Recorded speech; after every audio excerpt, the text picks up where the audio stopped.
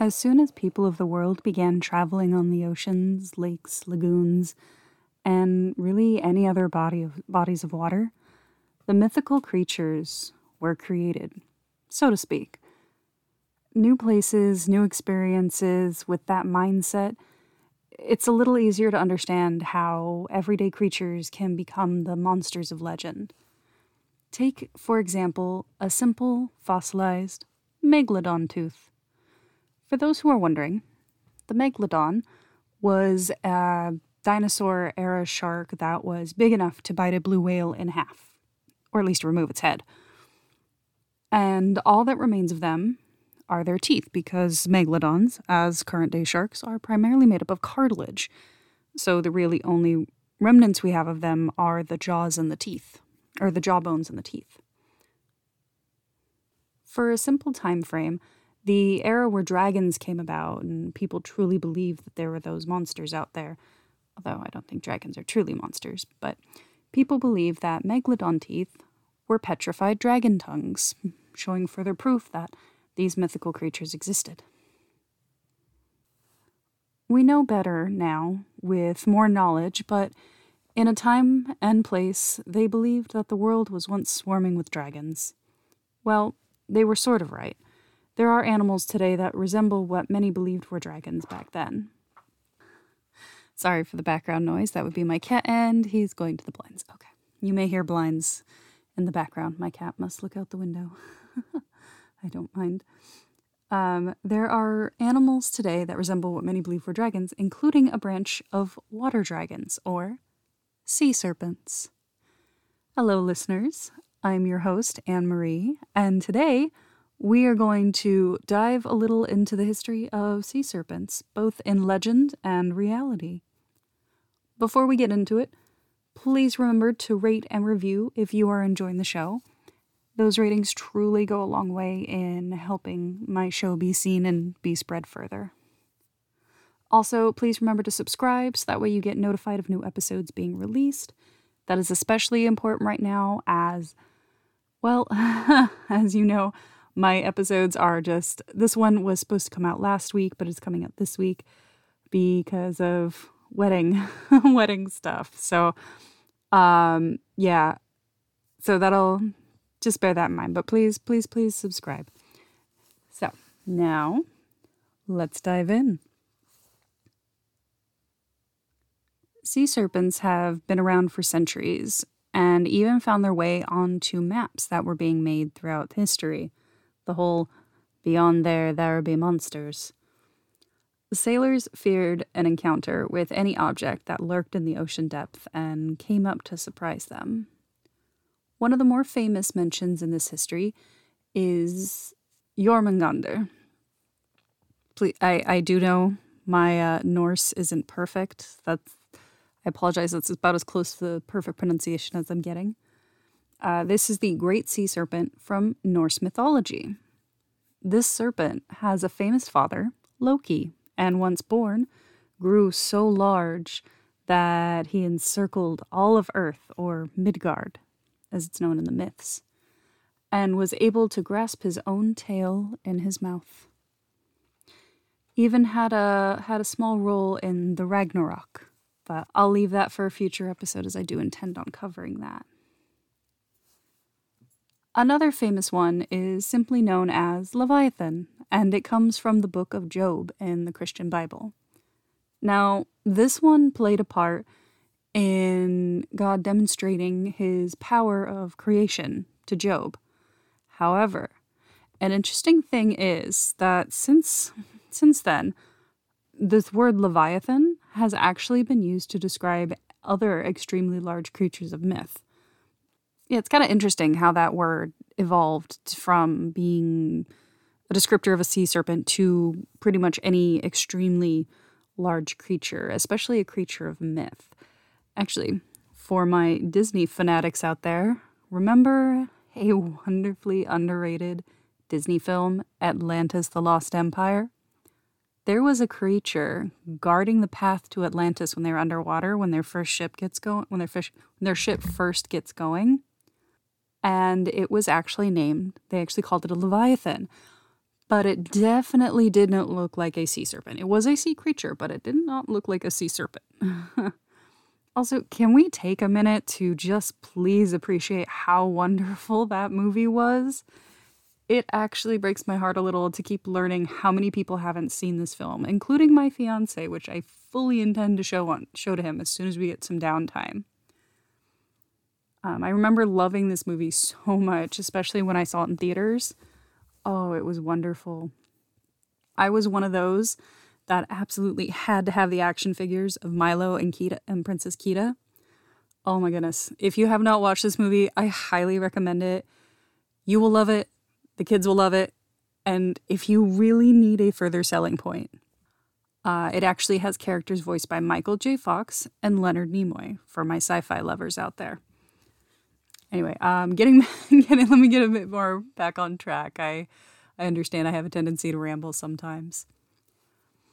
I can tell you right now, pick a culture, any country, they had their own sea serpent ingrained into their stories that were passed from generation to generation. I just mentioned a couple of famous ones. Now, I feel like some of you may be wondering why sailors or travelers might be afraid of a sea monster that spanned 50 feet or more and could destroy their boat fairly easily. If that didn't make you think of why, let's take a look at a couple things actually, I think I actually just listed two, that they didn't have and only really came about in the last 100 to 130 years. First, there were no radios.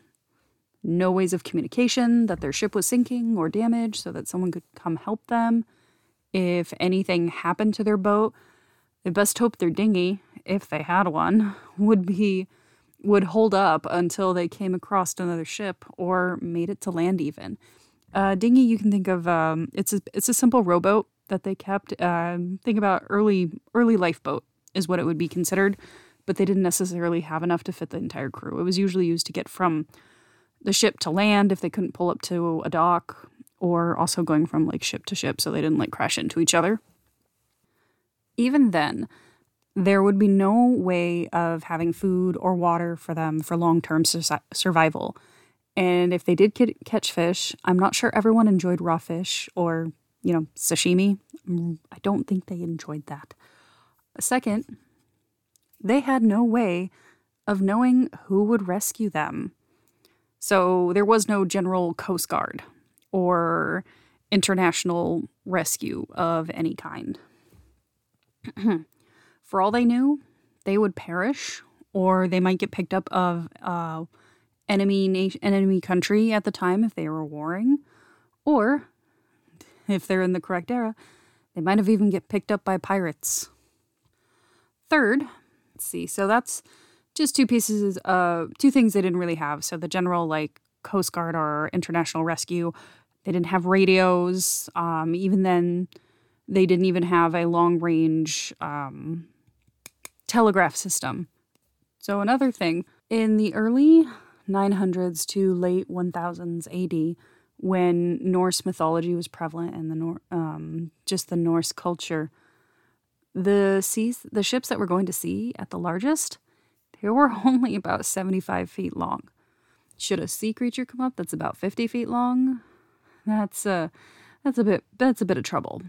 I mean, moving forward history in years, you have in the 1600s, the largest ship was maybe around like 900 feet and could hold up to like 100 to 200 people, sometimes a little more, depends on how the ship was built. So if you're having trouble figuring out how big, these ships are compared to modern ships, you're like, please give me a modern example. I have no idea what this is. I could give, Titanic, Queen Mary. Everybody knows, just about everybody knows the Titanic. I know a lot of people know the Queen Mary out here in Long Beach, California.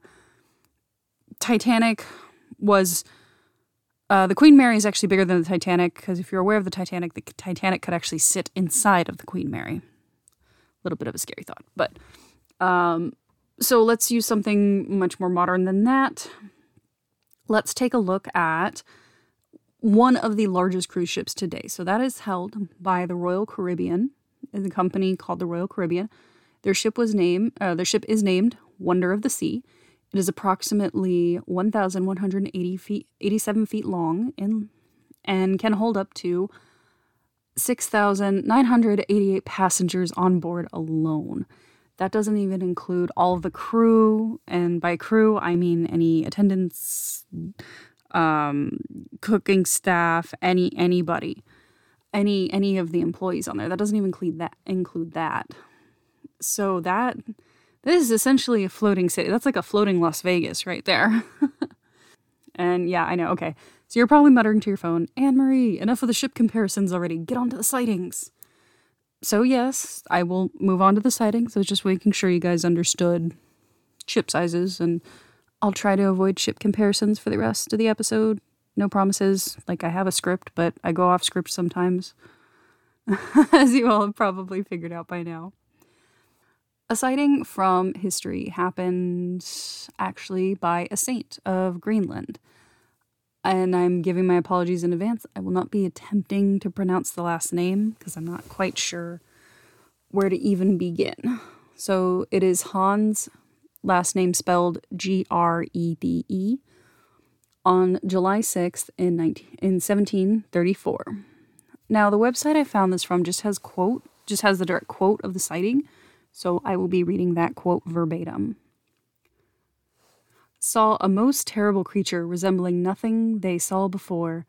The monster lifted its head so high it seemed that the higher than the crow's nest on the main mast. The head was small and the body short and wrinkled. The unknown creature was using its giant fins which propelled it through the water. Later the sailors saw its tail as well. The monster was longer than our whole ship. Not sure about the rest of you, but that would scare me off the ocean so fast and not want to take another ship for a very long time. Oof. So, let's move on. The next sighting takes us off the coast of New England here in America. They started, or at least started being recorded, in 1638. I say start being recorded because I firmly believe there's so much that was just not written down because they deemed it too boring, not important, or just too silly. Although in this next case, not so silly that they dismissed it entirely. There was an instance in August 1817 where a committee of the New England Linnean Society took it a bit too far when they came across a deformed land snake, they believe, to be a juvenile sea serpent from a recent sea serpent spotted in Gloucester Harbor. Also, I do believe, I know I probably am pronouncing Gloucester incorrectly, so do forgive me. They named it, this deformed land snake, they named it Scoliophis atlanticus. So, not sure about you guys, but my guess is they didn't realize that some snakes can swim. And this still gives me chills because I'm not comfortable with the knowledge that some snakes can actually swim. That's not a comfortable thing to know, but it's also a very important thing to know. So the serpent spotted in the harbor was pretty well known, actually, as almost every resident had seen it, including crews of at least 4 whaling boats that had come into that harbor. There were even sworn statements made in front of a local justice of the peace that were first published in 1818 and never recanted. So nobody took it back. Everyone believed what they had seen, and they were so firmly believed that they had seen it that they made a legal documented record of it. Another famous sighting actually happened in August 1848 by the crew of the HMS Nautilus on their voyage to St. Helena in the South Atlantic. They reported a creature of 60 feet in length with a maned head above the water, and it swam along the ocean, or as it swam along the ocean. Though many have tried to explain the sighting away as a possible upside-down canoe or even just a giant squid that was posing or whatever, although I don't think giant squids pose for fun. I don't think they had Instagram then. Or they didn't, actually. I should state they did not. Personally, I feel like the crew had been at sea long enough to know what certain creatures or things just look like in the ocean. Like, they would have known if it was an upside-down canoe. They would have known if it was, squid-like, because I'm sure they'd been seen before. So I'm pretty sure they saw something. The last sighting I'll mention before I move on to theories happened on April 25th, 1977. And I actually remember hearing about this one, but I'll explain after. A Japanese trawler, again, pronunciations, I apologize, Zuiyu Maru? I do apologize if I got that wrong. It's spelled Zuiyo. That was sailing east of New Zealand. They caught an interesting creature in their nets when hauling them aboard. Pictures were also taken, as well as tissue samples, but they originally thought this was a prehistoric plesiosaur. If you're not sure what that looks like, think of Nessie from Loch Ness, the most famous one of them all. However, the reason I know about this is because it's popped up in the sharkumentaries. Well, I call them sharkumentaries. They're shark documentaries that come around every Shark Week. So, because of those, I know about this. I've heard about this. They've actually talked about this because after analysis, it was determined that it was a carcass of a basking shark. For those who haven't seen a picture, I do recommend looking one up if you can. They are very intriguing sharks that are able to open up their mouth wider than almost their whole body. Makes for a really cool picture, and because you actually get to see inside. It's so cool. I recommend it. All things said, while I do believe there are creatures in our oceans that we haven't discovered, because truly I believe we know more about the surface of Mars than underneath our whole oceans, there is a viable explanation for some of the sightings, most likely. Oh, hold up. Kitty cat is getting ready to jump, and I'm not sure. Okay, there he goes. You may hear him, you may not. You may hear a collar jingle or blinds or just stuff being knocked around. That is my cat, Jade. He's coming in and out of my room. Viable explanations for some of the sightings. Not all, but some. And that is the giant oarfish.